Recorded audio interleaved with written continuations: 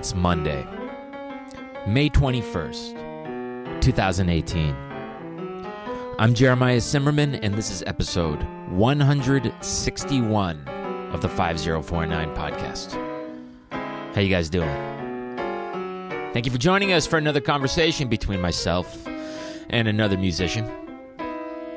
Today, that musician is legend of free music, Dave Burrell. This week at the Vision Festival, Dave Burrell is being honored for a lifetime of incredible work.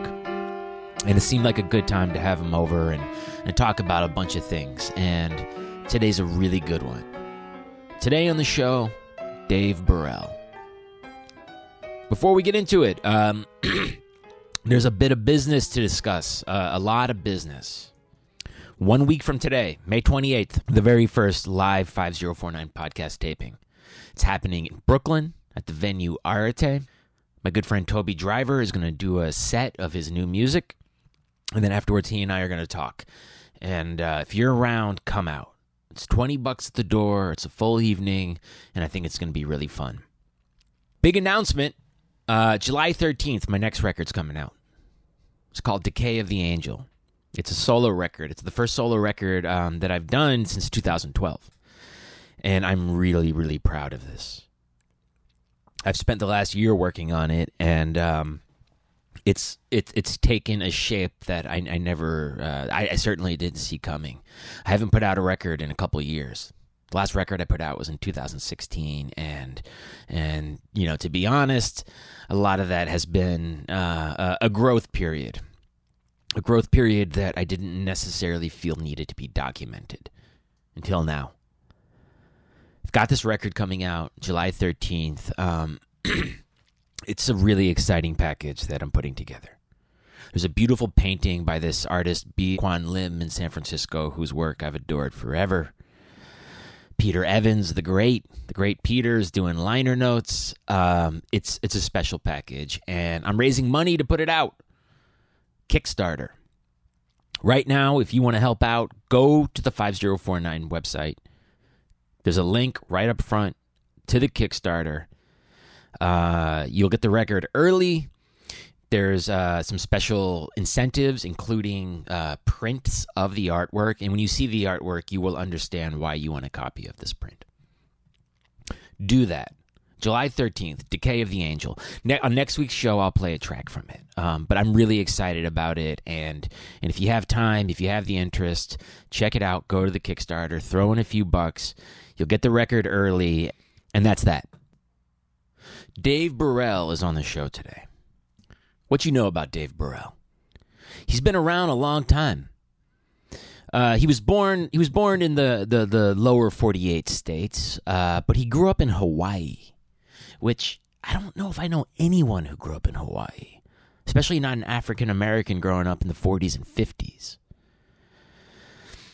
He came over my house about a month ago for this conversation, and I have to say this is one of my favorite conversations in the whole series. I really, really like Dave Burrell a lot. You know, as a sideman, as a musician, he's been there and worked with everyone. Pharoah Sanders, Archie Shepp, Marion Brown. Found out on today's show that he also worked with Lenny Bruce. And we talk about that. Lenny Bruce. Just think of it. One thing I have to warn you about today's show, and I'm upset about this, is at the start of our conversation, Dave's mic cut out for a couple of minutes before I noticed and fixed it. So you'll hear in the first couple of minutes kind of a weird transition of us talking. And I hate that you miss it because Dave told me this thing that I found to be incredible, talking about hanging around Coltrane and Pharoah, and because, all the young musicians saw those guys juicing, fruits and vegetables into a juicer, they all started juicing. And it was just this, to me, a very hilarious aside. Dave and I cover a lot of ground today, and the reason I'm putting this up, as I mentioned at the top of the show, is that this week, The 23rd annual Vision Festival is happening in New York. Starts on Wednesday. And as they've been doing for the past several years, they are honoring a musician for a lifetime of work. And this year they've chosen Dave Burrell as that musician. And it's exciting. The Vision Festival is always exciting. The Vision Festival is such an important part of the fabric of New York music. You know, there's all these different scenes, you know, jazz and experimental and improvise and blah, blah, blah. And you know, to me, what I want this podcast to represent is the Venn diagram where all that stuff kind of comes into contact with each other.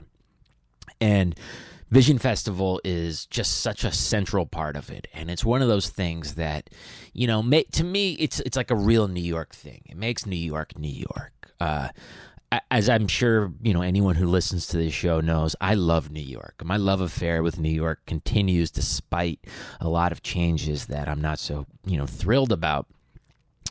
And to me, the Vision Festival is as New York as a walk across the Brooklyn Bridge or a visit to the cloisters or, you know, a lunch at Russ and Daughters. It's just, it's part of the fabric. And I can't think of a better musician for them to honor. Last year, it was Cooper Moore.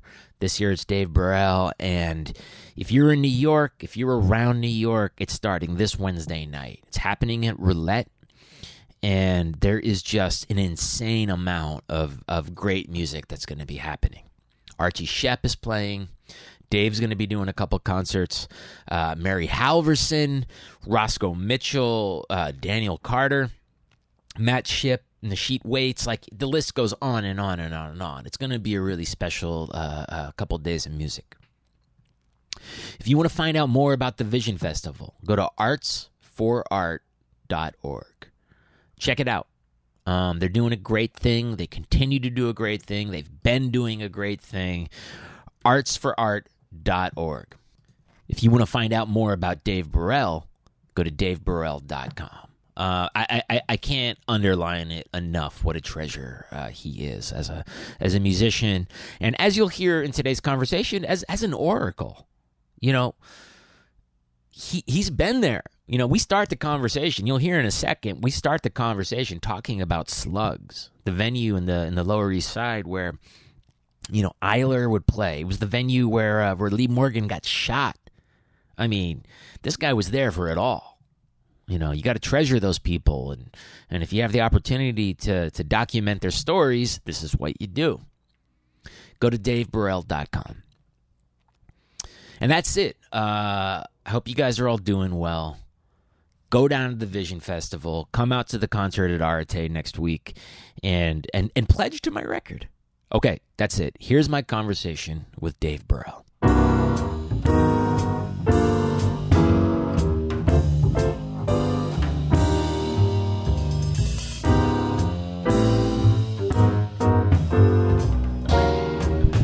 Like I said, it's tight, crazy back here. Sticky tea right here. This is, you know, your recording space. Good, yeah. 2018. Good. So I didn't realize that you lived in the Lower East Side East Village. Yeah, I came from Boston, Berkeley. After 4 years, down to the East Village. What year was that? That was 1965, August. So I have to imagine that Slugs on 3rd Street was going pretty strong? It was, yeah. And I did meet Jerry Schultz in person later in Paris. Really? Right. You're talking about the owner of the club, right? The owner, yes. I met him 2 years ago. Oh, cool. He's still around, huh? I mean, he's pretty out to lunch, but he's still around. Oh, yeah.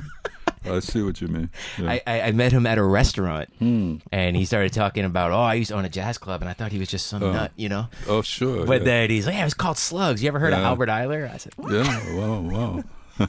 That's beautiful, yeah. Yeah, I mean, the East Village at that time was, what was it like?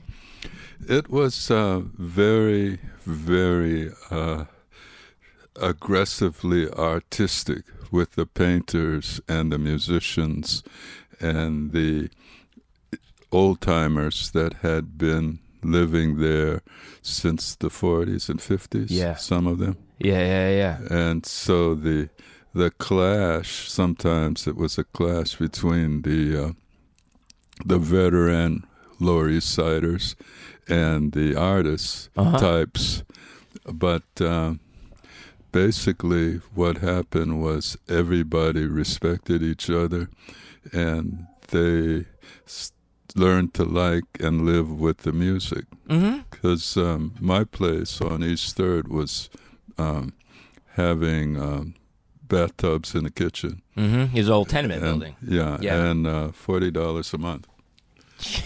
That's not bad. Yeah, it's great. You know, Just check something real fast. Sorry. we all had to copy.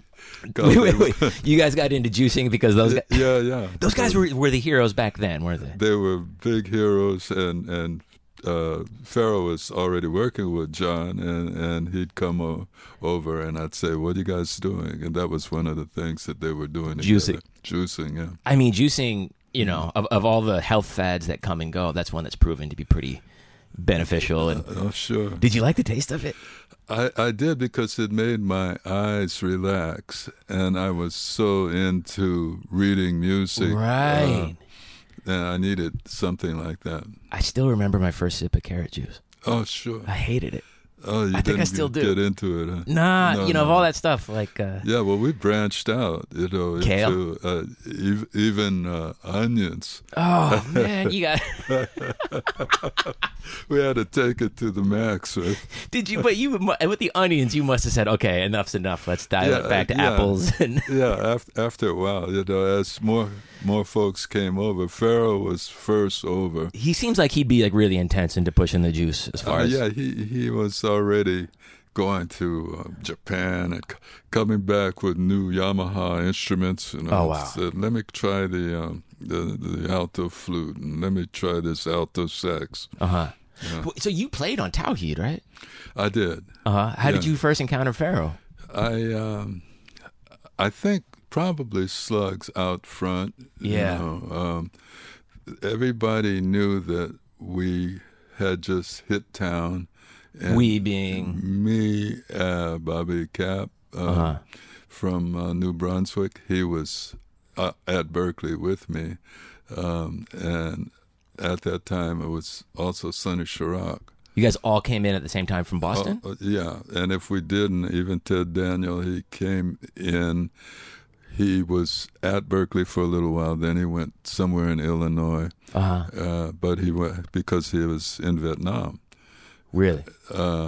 During maybe 3 years. So we all knew when we were coming to New York, hey, we're going to meet on the Lower East Side. And so it was kind of the place where you did your business. Yeah, out in you front. knew that before moving to New York that the Lower East Side was going to be an important place for you. Sure. And was that because of Slugs or just because of? Because Slugs was the only place where you really felt you could just relax and maybe play and see everyone from, say, the Baroness and Philly Joe to Coltrane and Red Garland. Hear Ornette. They bump up the door when Ornette was playing there. Yeah. And so it became sort of central to the hang. And like you said, people would be out front. Yeah, all between the time sets. out front, and you'd see the Baroness's Bentley. Really? And A Bentley? Yeah, On East 3rd Street. antique Bentley, and that's where I met. That's where I met Alan Douglas, because he had just done the Three Blind Mice series, Three Blind Mice with Art Blakey. Yeah. And then he had done Money Jungle with Max Mingus and Duke. He started his own label and put my West Side Story, my version of West Side Story of Leonard Bernstein's. And he actually tried, Alan Douglas, to get Bernstein to come by the house, come by the pad. Who were you living alone, or you had like a? I was living alone. I had a kind of a girlfriend that lived in Harlem, and I was very much into the clique that I was in. Yeah. And that clique was broken up by Marion Brown, I think, first. I had... How do you mean? You know, when I went with Marion on Fontana, that was my first recording. Yeah. So I was with Benny Maupin and the brother of Wayne Shorter, Alan Shorter, Gratian Marcourt III, trombone, and Andrew Cyrille. That's so the song that Marion featured me on was called "The Visitor," and "The Visitor" on that label was some kind of an eye-opener for me, because I came with the idea of playing inside and maybe a little bit of outside, and that being the actual visitor in Brown's concept made me play free for 20 minutes. But you hadn't thought about that before? I had never had an opportunity like that with an actual visual from the title that said, hey, you know, you're going to, in my mind, you're going to have this trench coat pulled up, the collar's going to be up, and your hat's going to be down like a gangster or a spy, and you're going to knock on the door, and then when you get in there, the background music of all of these guys playing was very dark and eerie. And that was my first date. You know? It was your first date? Yeah. And I take it at Berkeley you weren't learning the kind of skills to deal with that? That was kind of after-hour stuff. Yeah. At Berkeley. Yeah. Was it, were you familiar with Marion's work? Was he someone that you looked to as with admiration? Yeah, I did look to him because he had done his thesis at Howard on Ornette Coleman. And so he had this air about him of being an elder, if it was only slightly. Yeah. And he was on the couch at Archie Shepp's house, and Leroy Jones, then Amiri Baraka later, was downstairs writing plays like Slave Ship, and so it was kind of the nucleus over there on 27th Cooper Square, and needed somebody to broadcast that the new cats that just came from Boston were around too. And everybody started using us when they had something, because nobody had anything steady. Right, everyone was just putting together what they could. Sure. Yeah. So this would have been what, like 65 or so? By the time I was did the date with Marion, I think it was 66. 66? Yeah. Did you guys have an awareness of the AACM going over to Paris? Yeah, I did. Actually, when I got over to Paris in 69, I met them, but I met some of them, Roscoe and maybe Moyer and Malachi, at my apartment because they came through New York to check on everything. Yeah. So when you're there and you're at that apartment and you're meeting Marion and these guys, did you feel like New York was going to be the place for you? Were you thinking of going to Europe? And well, the first 5 years of my life was spent in Harlem. Oh, really? I was already a kid in Harlem, even though I was born at my grandmother's house in Middletown, Ohio. My parents had moved in 1938. I came along in 1940, September 10th. So I think if you spend the first couple of years of your life in New York City, even if you move to Montana, sure, something gets wired very quickly. Yeah. The sounds, the smells, the everything. So they were already regulars at the Savoy Saturday night. Lived a very, very colorful life, in Harlem. In Harlem. And Harlem at that time was really. It was pretty intense, the stories that they told me about what they were able to to do on the social side. How so? Well, my dad had a desk job at Shell Oil, and he drove a 12-cylinder Packard convertible. And finally he started working as an administrator for the Urban League and got transferred to Cleveland, where he was doing his thesis on race relations, as a sociologist. And he was at Western Reserve University, and I was in that new kindergarten program when he received the Rosenwald Grant Fellowship along with Marian Anderson and James Weldon Johnson to study in Honolulu. That's when we moved out there. And that's where you grew up? I grew up, the second part of growing up, maybe you could say. Hawaii. Yeah, because I was 1946. They moved to a settlement right after World War II with all these international type scholars that were exhausted from the war years. Your family moved there in 1946. Exactly. Less than a year after the war ended. Well, I don't know when exactly. 5 years after Pearl Harbor. Yeah. Well, you could say. Yeah. Do you remember first or being 5-6 years old and arriving in Hawaii? I remember being 6 years old and having arrived on a freighter and asking my dad if I said, "Daddy, can we stay here?" And yeah, because of the tingling sensation, the vibe was enchanting. Yeah. And I didn't have to wear shoes to school in second grade. Really? Yeah. I was in kindergarten in Cleveland, and then they put me in second grade right away when I got to Hawaii. And they had no requirement of shoes? No, not in second grade. So I was pretty happy about the whole thing. Had you been inside the ocean before that? Probably not. Maybe in Lake Erie, Right. Yeah. Right. Yeah. I think like one of the only people I even know of who grew up in Hawaii would be President Obama.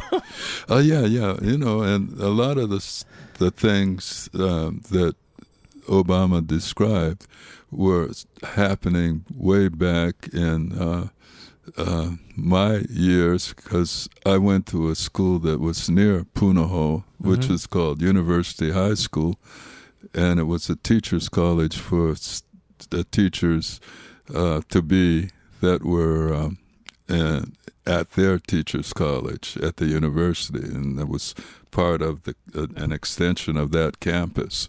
And so there were at least 3 student teachers in the room with one supervisor. And all these kids from all over the world that were not at Obama's school, Punahou.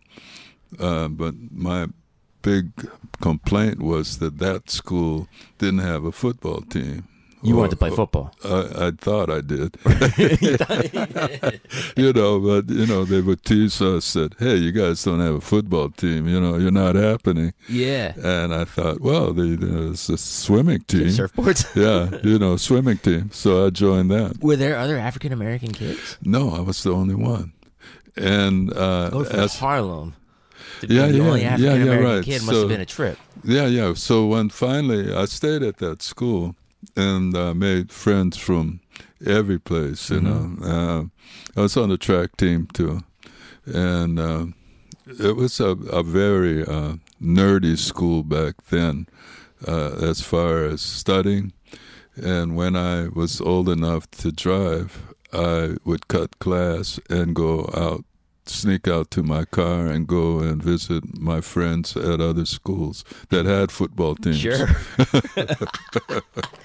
When you were a kid in Hawaii, the only African American kid around, did you? Well, I guess I have a lot of questions about that. But did you? How did you access jazz, being that far away? Well, my parents brought their trunks of jazz records, and I at Palama Settlement. That's where we were first. Yeah. situated. And what happened was all of their friends loved jazz, and they had Basie records and Ellington records, all these 78s. And I started to pull records out of the trunk because we're living out of trunks for maybe a couple of years, you know. And I remember pulling out a Lucky Thompson, Cat on the Keys. And so this Lucky Thompson record became one that I copied right away. The playing style. Right. And then I had a trio in high school that played at the canteens and proms, and I had two Hawaiian musicians that I taught how to play the bass and the drums. Like you teach them how to walk a bass line? Or? Yeah, I put chalk on the strings. He was actually a virtuoso trumpet player. Okay. So he caught on right away. But you really wanted to play with the rhythm section? I did, because we were entering a contest where I think we came in second place. I played Boogie Woogie. Yeah. And we became kind of a little play at student proms and other kinds of events. Yeah? Yeah. You put together a whole set of music? Yeah. And later on I had a group with two electric guitars, and we copied Fats Domino, and we had that kind of group where I sang and both the lead guitar players sang. Yeah. So there were only two groups like that. My group was called the Quintones, and this other group that were all vocalists were called the Drifters. Yeah. And that was it. If you wanted to book some cool music for your prom, you would have either the Quintones or the Drifters or both. Yeah. And this would have been the mid-50s? Yeah. Yeah. And so when I heard Frankie Lyman and the Teenagers, I got very excited. Sure. And some of the stuff I just couldn't really copy that well, so it's a frustrated, leaning towards jazz person already. Yeah. And there was only one person to study with, and he was a friend of Miles Davis that had stayed after he got out of the Air Force at Hickam Air Force Base over there. And his name was Ernie Washington, and it's a friend of old man Joe Jones and so on, you know. What did Ernie Washington play? Piano. Yeah. So he became your teacher. Yeah. And when you think about the lessons you took, or how long were you with him? I really don't remember, but off and on, I was studying with him. He gave me so much work that I could take it home and practice for a couple of months and come back to him. And it was that kind of lazy, laid back situation. I had a Hawaiian lethargy, maybe, you know. It's like that, right? In retrospect, it was at least mid-50s. You know? Yeah. But Ernie had his own nightclub, and everybody coming back from Japan would want to go by and sit in and play. Or you mean like the musicians that were going over to tour? Musicians that were coming on around. So you saw people play there?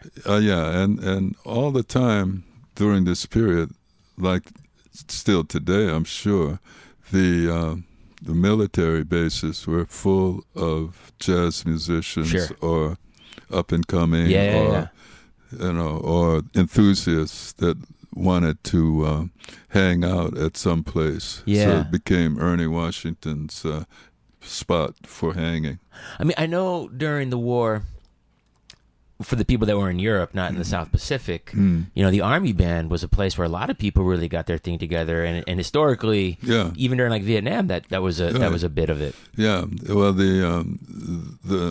a friend of mine later, I'd come back after I left for the Coast Guard in 1960 to Alameda, California. I would come back when I got to Boston. Yeah, and I brought a group from Berkeley, and we played in Waikiki. Now, that was the first East Coast jazz in Waikiki. Did it unsettle people? Yeah. And it had not changed yet. The military, when they'd go on leave, they would go to downtown Honolulu, but they wouldn't go to tourist Waikiki until we were there. And it must have been 1962. There was a soul food kitchen. So African-American Marines and Army Air Force, along with the white officers and enlisted men, were standing in line to come in to this place. For the food? For the food and the jazz. Yeah. We had limbo dancers, exotic dancers in our show. This is a good night. and sometimes they would say, "Okay, could you guys just play free now?" The limbo dancer would say, "Just play free." Say, "What? Like what?" He was from West Indies, and he used to play with Red Fox. Mm-hmm. Or he used to dance. No, excuse me. He used to dance with Red Fox. Somehow he's a limbo dancer. But Red Fox, the comedian, the famously the comedian. dirty, hilarious famously dirty. Yeah. Exactly. So he was kind of a star already from L.A. And a lot of L.A. stuff was coming and going. It's only like a 5-hour flight. You made me think of Lenny Bruce. I worked with him twice. Are you serious? No, like you opened for him, or you played with him while he was? I played with him, and got almost busted with him. This was twice. in Hawaii, or in Hawaii. Because he had dope.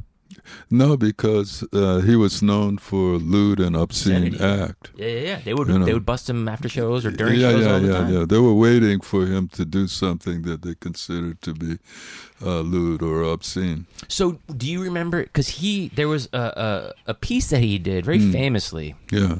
Where he would use the N-word. Oh, yeah. And you'd use it just over and over again in a very aggressive way to demonstrate how you can, if you take the power away from the word, you take away the person who uses it against you's power.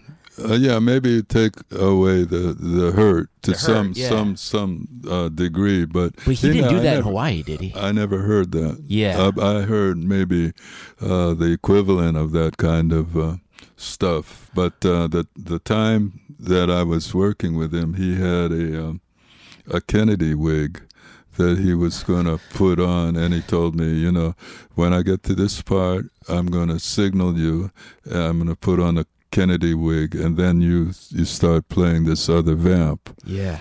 And it was, it was a good gig, and I didn't know anything about why he was being busted.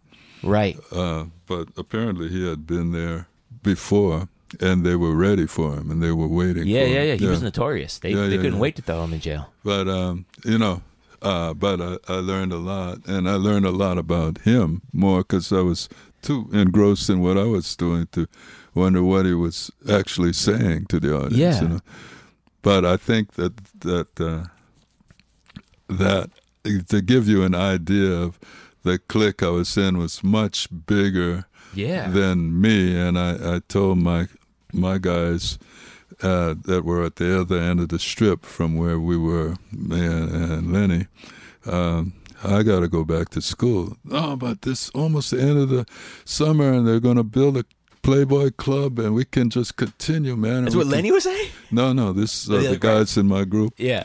And I said, no, I got to learn more. I got to go back to school. And that's when you decided to go to Berkeley? No. I was there, I think, at least a year already. I see. Yeah, I started Berkeley fall of 1961. Fall in New England versus summer in Hawaii is quite a different thing. Yeah. Real big hanging. What was Berkeley like at the time? It's kind of known to be one thing now, but 50 years ago, it was a family. It was a small school with everybody was very close to each other. Friends from all over the world. Even Sadao Watanabe was there. Really? Gary Burton was a senior. So was Quincy Jones. And we were all in a dormitory. Not Quincy, but Gary was. Uh-huh. My first year and his last year. And the seniors had often had electric keyboards with earphones already. And that was very advanced, so you could play after lights out in your dorm room, you know. But I was always down in the basement in the practice rooms with various groups that I was putting together, and I had, well, for example, the kinds of things that we were most interested in then were, say, the Release to A Night in Tunisia, the Head of Confirmation of Charlie Parker's classic, or the train whistle voicing of Duke Ellington, taught by Herb Pomeroy. And a lot of the teachers were actually playing gigs at the local clubs, and oftentimes to get in free, because I say, Herb Pomeroy told me to come in tonight. I figure if I came in an hour early, I wouldn't have to pay. And he said, no, go ahead, sit in the front row, you can go. Oh, that's great, man. When you talk about being down in the basement and looking at, for example, Confirmation by Bird, were you just dissecting it and looking at it from all different angles? I mean, what was that process of internalization like? Well, it was a steady. Ray Santisi, who passed away recently, was the teacher of that course. And if he wrote a piece like Confirmation on the blackboard, we were supposed to copy it and accurately, and then take it home and try to play it. And we were, some of us beginners, and others were very advanced. But what the essence of an exercise like that was to see what notes were tensions and what notes in that melody line were chord tones. And the tensions I was still learning about. Why would, on a C7 dominant 7, why were E flat and D flat significant? Well, that was sharp 9 and flat 9. What is sharp 9 and flat 9? So I would get a nudge to go further, to learn more about chord progressions and why this one was sophisticated. With Ellington, it was the same kind of big band orientation, maybe because there was an emphasis on big bands, and there was a recording band that Quincy Jones would take his charts down in the basement to hear what he was doing right and what he didn't like. I finally did a composition, did an arrangement of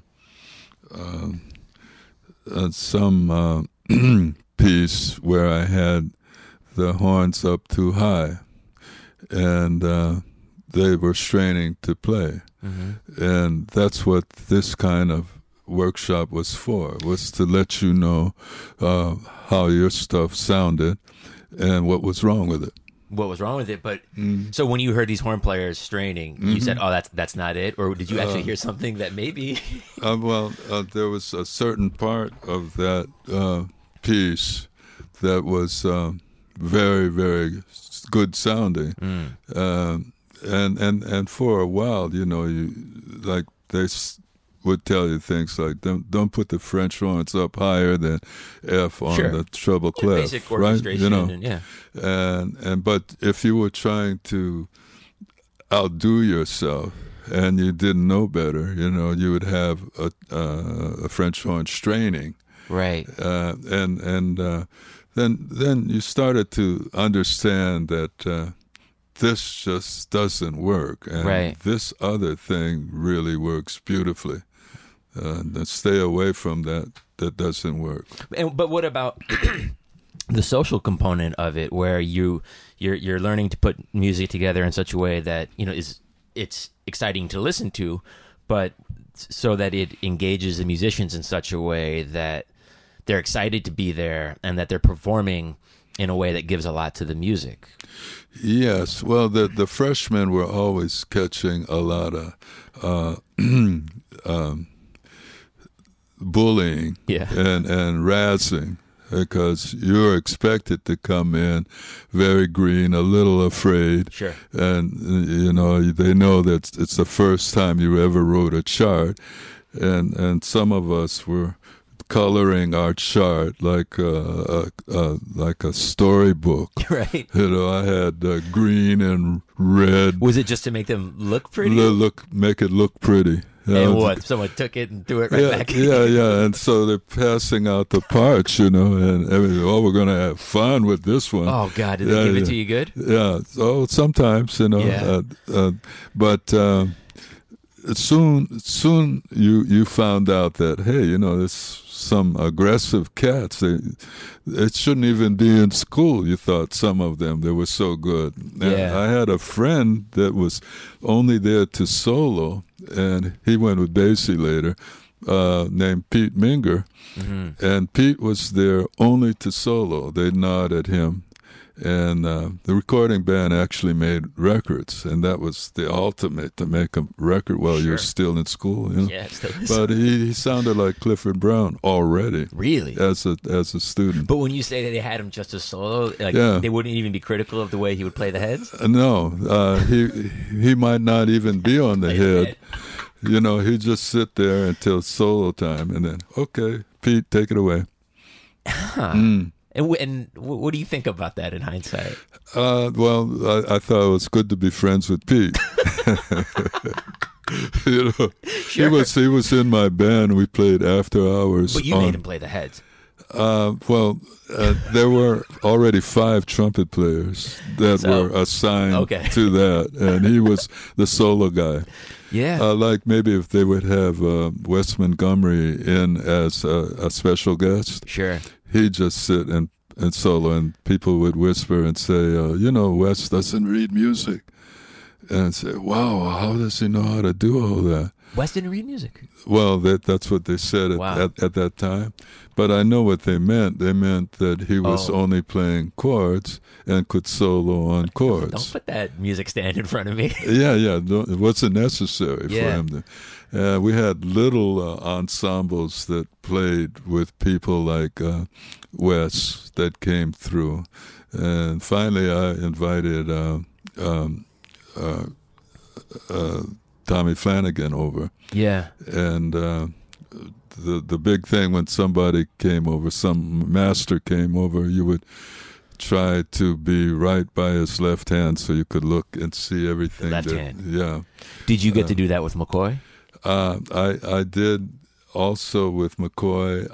We invited them to the quartet. No, only I think the first time was McCoy and Elvin came. Okay. But then the drum teacher, Alan Dawson, started having drum battles. He was famous for his battles. He was with Brubeck at the time, off and on. Mm-hmm. And we thought that was the ultimate. The ultimate situation for Alan. Yeah. To be teaching at Berkeley and then running off to play with Brubeck and coming back to school the next day, and would say, well, how was it? You guys would be hanging on his every word. Yeah. And he'd say, oh, it's great. It was really great. Okay. And all the drum students, including Tony Williams, would be sitting on the floor. Tony was there at the same time? Yeah. He almost came to Hawaii with me, but he couldn't get a union card, so Steve Ellington came instead. Steve Ellington played with Hampton Hawes eventually. And did you work with Tony at Berkeley? Yeah, well, I didn't work with him. I was at jam sessions in my rooming house. I had a room. Yeah. And Tony and Sam Rivers would come and jam with us. Oh, my God. Sam Rivers was teaching me things like alternative chord progressions. One Irving Berlin classic, How Deep is the Ocean, because he wanted me to accompany him in a certain way where he could solo on these alternative chords. You know? Yeah. And Mike Nock was there, and Hal Galper was there. They were all very advanced. Did you have to do, was there any sort of, coming from Hawaii to, I mean, historically, I don't know what it was like then. Berkeley has been a very competitive school. Yeah. And you're working with jazz, which has often had an aspect of competitiveness. And did you, were you ready for that, being a kid from Hawaii? Well, yes and no. I had these friends from New York, Massachusetts, Jersey. Yeah. You know, that they didn't seem to care where I had come from. It was more about if I could play. For example, one kid was Mulatto Astaki, who was from Ethiopia. And I asked him at the coffee shop, we all had the same meal ticket. And, you know, you punched it every time you ate lunch. And I said, where are you from? And he said, I'm from Ethiopia. I said, what are you here for? And he said, I want to play with Tito Puente. And eventually he played timbales with Tito. So we all had a sort of similar goal. Other guys I met, there was a saxophone player that had the trained sound named Carducci. And Carducci was a very, seemed to be younger than all of us and had a bigger sound. He was not that tall. Had this great big sound and sounded like Coltrane. And said, what do you want to do? He said, I want to work in the studios. You know? Yeah. Meet somebody else that said, well, I'm from Canada. I want to play with one of the Canadian big bands. You know. And if someone asked you that question at the time, what would your answer have been? I would say I was going to New York, and I really into Eric Dolphy and Mal Waldron and Richard Davis. And I got to meet Mal Waldron in Europe when he was with Steve Lacy. I was with Sam Woodyard playing duets in a club in Maupinez in Paris for a whole summer. I think that was summer of '79. Was Richard Davis doing Jazzmobile? Yeah, and he was also all over. I was a co-leader of a group called the 360, and we had a lot of different bass players. At times, at one point, there was double bass with Ron Carter and whoever else wanted to merge with that. The whole Ole concept of two basses. Yeah. And oftentimes double drums. So a good example of what happened. Still, the new music, the new jazz, never had any kind of consistency in New York City. In the crossover, some very, say like Dolphy's group, it was a big thing for him to have 2 weeks at the 5 spot. And then nothing, maybe a European tour, but I see. You see, it was not where it was week after week after week. It's kind of hard to get a momentum going when it's like that. Right. But do you feel, I mean, I'm in my 30s, and I know the names, like the big names, the Dolphys and the Eilers and the Sheps and, Yeah. But I have to imagine a lot of guys kind of got lost, Well, that's what I remember when... say a friend of mine, Stanley Cowell, first came, and he came over to my house on East 3rd Street and said, how do you live? you know, there's obviously no work or not enough work, you know. How do you live? And we just said, well, you know, it's $40 to live here, and we don't need much, but and we work when we work. Yeah. So, but so it was very easy. I later started teaching at Queens College at a program for African American and Puerto Rican students that wanted to have a jazz program, and the Sikh program was satisfying to some degree that kind of initiative. Yeah, yeah. But do you think? I mean, I don't want to go too far off topic, but the fact that we're sitting here, 50 years after your first record, and you're still active as a performer, you're still active as an educator, and you're putting out records. I mean, that in a lot of ways is kind of an impossible feat. Even a lot of the greats, have I heard, Max Roach was living in an assisted living facility when he passed away. Well, when I met Max on a personal level in Gothenburg, Sweden, he had brought a group over. I think it was Tyrone Brown on bass and Odin Pope on tenor sax, and he said when he was presented with a question about what his next project was going to be, he turned to me. I was living there at the time, with a grant to have my jazz opera performed. I was getting the mistakes out of it, but he said, this man is writing a jazz opera. If you want to make money, go into real estate. Otherwise, you can do what he's doing. I said, thanks, Max. So I think you could say that I've been lucky to have the kinds of opportunities. People say, well, you went right to the heart of the avant-garde. And I didn't know I was going right to the heart of the avant-garde. I just happened to be interested in playing free after I heard especially Cecil Taylor and Ornette, but I knew that was at Berkeley. But I knew I had to learn more about the Ellington and the Coltrane, early Train and Miles and so on. Yeah, I've been listening to a lot of early Train lately. Yeah, it's all so satisfying. Followed it all the way through. Yeah. So you leave Berkeley, you get to New York, and you would encounter the music of Cecil Taylor at Berkeley.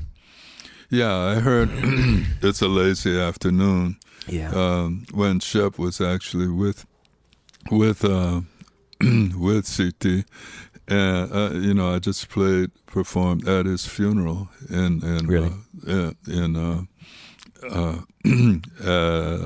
Madison and 81st.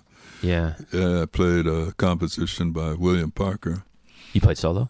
No, with three singers. And what the connection between me remembering It's a Lazy Afternoon by Cecil, his interpretation, was that he elongated the piece. And, that piece is usually sung. It's a lazy afternoon. And what he did was nonchalantly keep on explaining in a sort of sing-song humming way that theme. It's a lazy afternoon. And he decided to keep going. But us too. But it was an afterthought to continue to put the lyric in. It was only an instrumental, But everybody was swaying in the same rhythm, and they had the same temperament and frame of mind. And I thought, well, this is not the way that it's supposed to go. It's deeper than the original. It's an arrangement that I thought spontaneous and even more meaningful. And I don't think that it was it was a written arrangement. So I thought, well, I can do that too. And I think with Patty Waters, she already had that kind of sensibility. She was doing Happiness is Just a Thing Called Joe. And that was an ESP tour around New York State. And I was introduced to her through Marion. And she would just linger on certain phrases that she thought important, even though the original didn't honor or project in the same fashion. But you knew if she were singing My Funny Valentine, she might say my funny, funny, funny, funny. You know, did you take something from that? Did you feel like I felt like, oh yeah, I heard Cecil do it. Now I'm hearing Patty do it. I'm doing it with Leonard Bernstein's Maria, for example. I thought, well, what am I feeling now? When I got to the end of my medley, I thought, well, I'm feeling that the immersion, the jubilance and the feeling of overall splendor that this boy had met the girl of his dreams. And what is he going to do? I'm not going to play bebop now. Right. You know, I'm going to spray these colors of the feeling. I just met a girl named Maria. Yeah. And then he's saying it over and over, Maria, Maria, Maria. And in my mind, it was time to explode with color and energy, you know.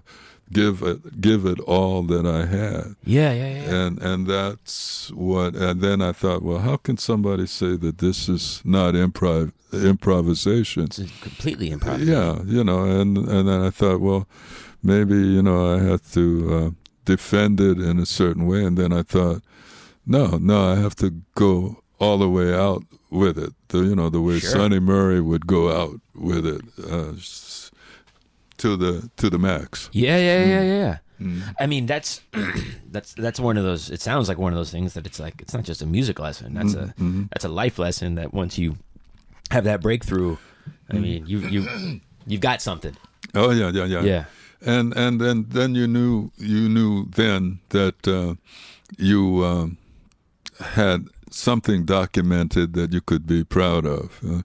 It's oftentimes, in the beginning of recording especially, you think, oh man, I should have waited to go in the studio and do this, Yeah. I wish at least the first record I made, I wish I could somehow recall every copy of it. Oh, sure. Even from people's homes. Oh, yeah. But, that's part of the learning process. Right. So the first record you made was it High? My own record date was soon after the Marion Brown. Yeah. Marion Brown's was called Jubilee and mine was called High because Alan Douglas said, that's a word that never goes out of style. Said, and then he had my photograph touched up, and it was in a frame of piano keys flying through the sky.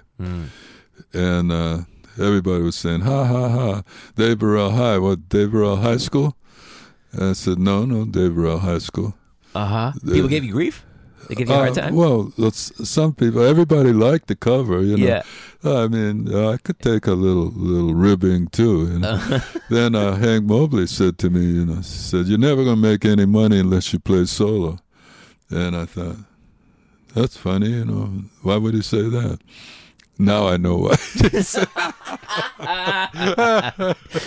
You know. How old were you when Hank Mobley said that to you? I don't know. This must have been the early 70s in Paris. You know? Thanks, Hank. Yeah, thank you. Cecil did a lot of solo playing. Right, yeah. But I gotta say, as a listener, more and more, as as an improviser and also as a listener of improvised music, I more and more, if I want to hear someone, I go to their solo records. Oh, sure, yeah. That's kind of a lot of times it's appropriate. I'll be at the Cafe Otto in London in November, and looking forward to that. You're gonna play solo? Yeah. I've done it at the Bimhuis in Amsterdam rather frequently, because I found out we were the very first group to play when Bimhuis was on the canal, and now it's part of the government structure. Right. Did you? How long were you in New York during that period of time? Up until 85, I was in New York from 65 to 85. A solid 20 years. Yeah, and during that time, for almost 2 years, we had a residency in Sweden. Moni and I, my wife and main collaborator, and she had figured out a way to look at Windward Passages, the jazz opera we wrote together, and take out the mistakes, things like the French horns up too high stuff, but what I'm driving at now is that we weren't in a hurry to do anything.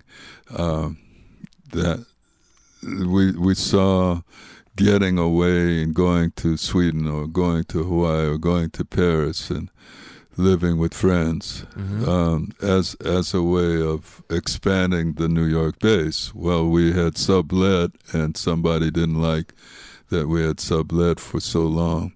You mean the landlord? Landlord, yeah. And we had to move, and we moved to Philly, where we had friends, but I felt I needed to go back in the shed anyway, so it's going to just be in not so public, and be more private for a while. But right away, people started to give me opportunities. So you didn't really get the opportunity to go in? Not as much as I thought. Yeah. But I had lived in a carriage house in Southwest Philly, and I had a piano in there, and every morning I was. Did you have? Was Philly any part of your radar, even as a fan of jazz or as a practitioner? Was there a connection there? Yeah, I knew people in New York who were from Philly a lot, and say Jerome Hunter was playing with Shirley Scott at the time. I knew other people from Boston that were very high profile. And I come down with New Yorkers to play at places like the Aqua Lounge, and I was with Archie Shepp a lot at the Empty Foxhole at University of Pennsylvania. But I got to the point where I was asked to be composer in residence at the Rosenbach Research Library, and it was a museum and library. It is a museum and library. And that's where I started researching a lot of different topics, including Marianne Moore, the American contemporary poet. Do you the practice of research, which is a very specific thing? Did you learn that from your dad? I think both parents, they were both opera singers, and in Hawaii they had a chance to do opera before, because Hawaii never had any segregation. Ever? No. Yeah. No. it's unique in that way. Yeah. For African Americans, even in the military, to come and go as you please. So it's a lot of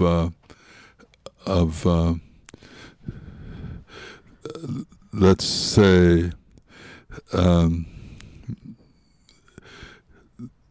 people who are friends that were of all different races, and they get along fine, or they got along in the end of the 40s.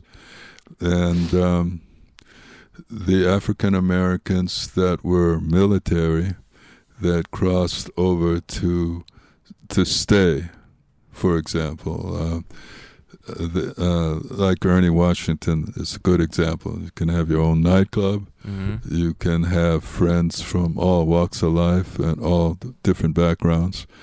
And nobody was, even if some people didn't like that you were having that freedom, mm-hmm.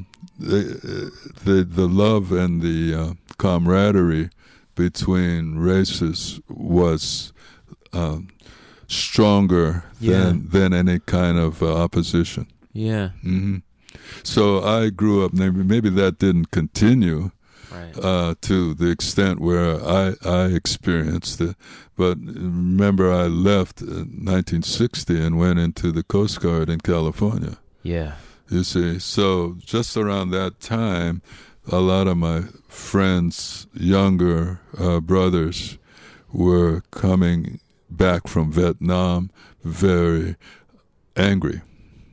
Damaged. And and angry and damaged, and say, hey, isn't that your kid brother? He says, yeah. Wow, I don't remember him like that. Oh, he's been to Vietnam. Oh, okay. Yeah. That was kind of the standard answer. I mean, I talk to my mom about this sometimes, and other friends and people that are, in the same. My mom's 71. Just because, things currently are so messed up. Oh, yeah. Just asking for a point of reference, like in the 60s, when they were shooting the Kennedys and they were shooting Dr. King, and the war in Vietnam was just, getting worse and worse. Right. It seems like despite advances that were made in the civil rights movement and advances that were made in the women's rights movement, things kind of began taking a very sinister turn towards globalization and making the way for people like Ronald Reagan. But when you think back on that period of time and compare it to the general feeling right now, does this feel familiar? Does it feel worse? Does it feel not as bad? The feeling now is worse. In my experience, never felt anything as far right as where the country is now. Yeah.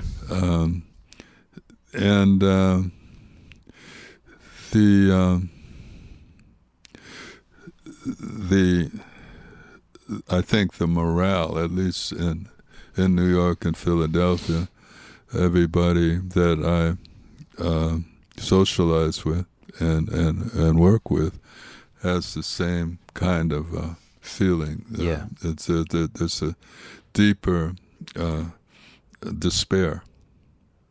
Yeah. In the arts. Yeah, in the arts. Yeah. Mm-hmm. Yeah. Mm-hmm. Yeah. It's hard to be optimistic. It's hard to, but you have to.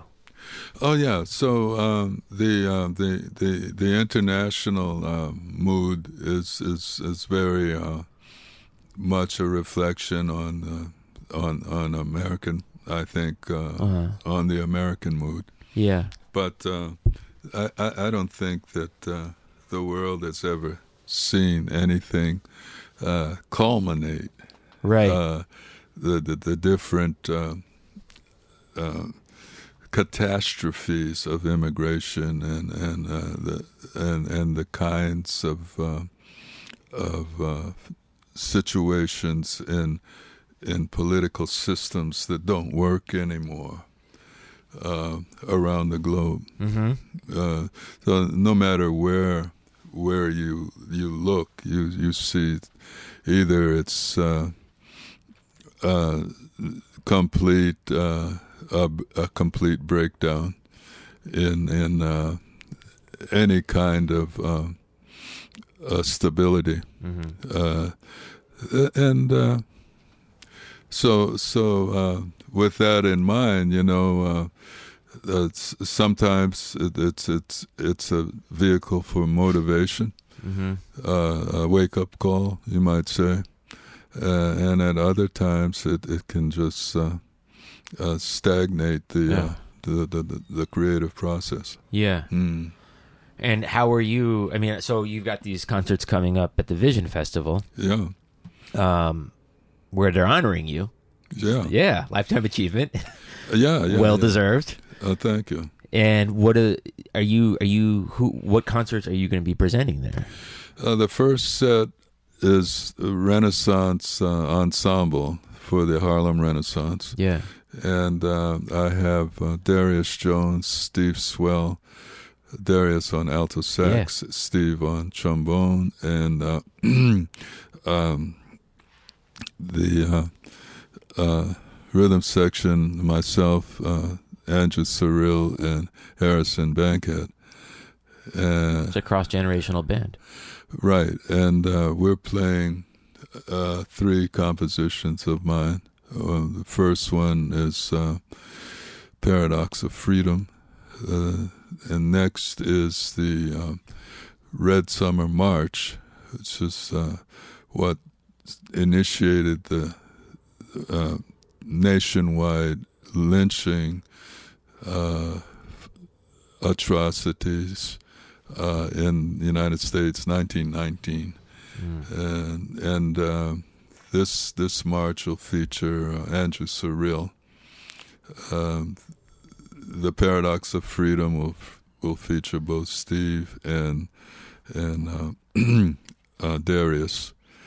And on the Full-Blown Rhapsody, the third piece, we celebrate the rhythm section in a way of honoring the dancers, writers, and musicians of the Harlem Renaissance that continued, whether or not they were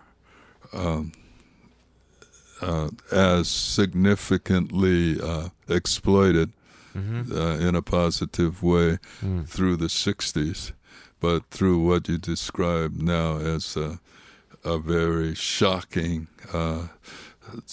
trend of assassinations. And if it wasn't one kind of assassination, it was another kind of assassination of character. Yeah. Throughout the 1960s, I think, it's been revisited in a lot of different ways. But our thinking, Monica Larson and my thinking, is that it's a continuation through whatever happened in each decade. It's significant to where we are today. Sure. Yeah, no, it's all very much connected, and it's a step by step. Do you have you continued to work with up and coming musicians, like someone like? Yeah, I really like working with Brandon Lewis, and the kinds of musicians that I work with internationally, people like Silke Eberhard in Berlin, and she's an alto saxophone player and educator. And in Italy, especially now, not only young folks, but even still in high school out of Sicilian conservatories that are interested in improvisation. Let's say, even if they never improvised before without chords, they went on a a journey with me, let's call it, around midnight. And I said, well, we don't have time to go into the chord structure of this classic ballad, but we have time to play the first motif. So let's just go da-da-da-da-da and hold that note. And let's put layers of sound and color. And when you need to breathe, take a quick breath and try to get some more whole notes and let me solo. And you'll listen and you can turn corners with me and play what comes to your mind. And it turned out to be very, very understandable to the audience, which included maybe 3 or 4 generations of fans. Yeah. It's nice when the audience understands it sometimes. Oh, yeah. Very, very it's really advanced, advanced collectives down there. Yeah. Yeah. But, I mean, that's like, that to me really feels like one form of achievement and success is when you've communicated and had a shared experience. Oh, yeah. Because, with the audience, it really is. They play a very important role. Oh, yeah. Well, it made us feel very good, and the first timers were hooked on it. Maybe they were not knowing what they were going to really end up doing. Right. But they came through this experience with a positive outlook. Yeah. That's pretty spectacular. Yeah. And are you still recording a lot?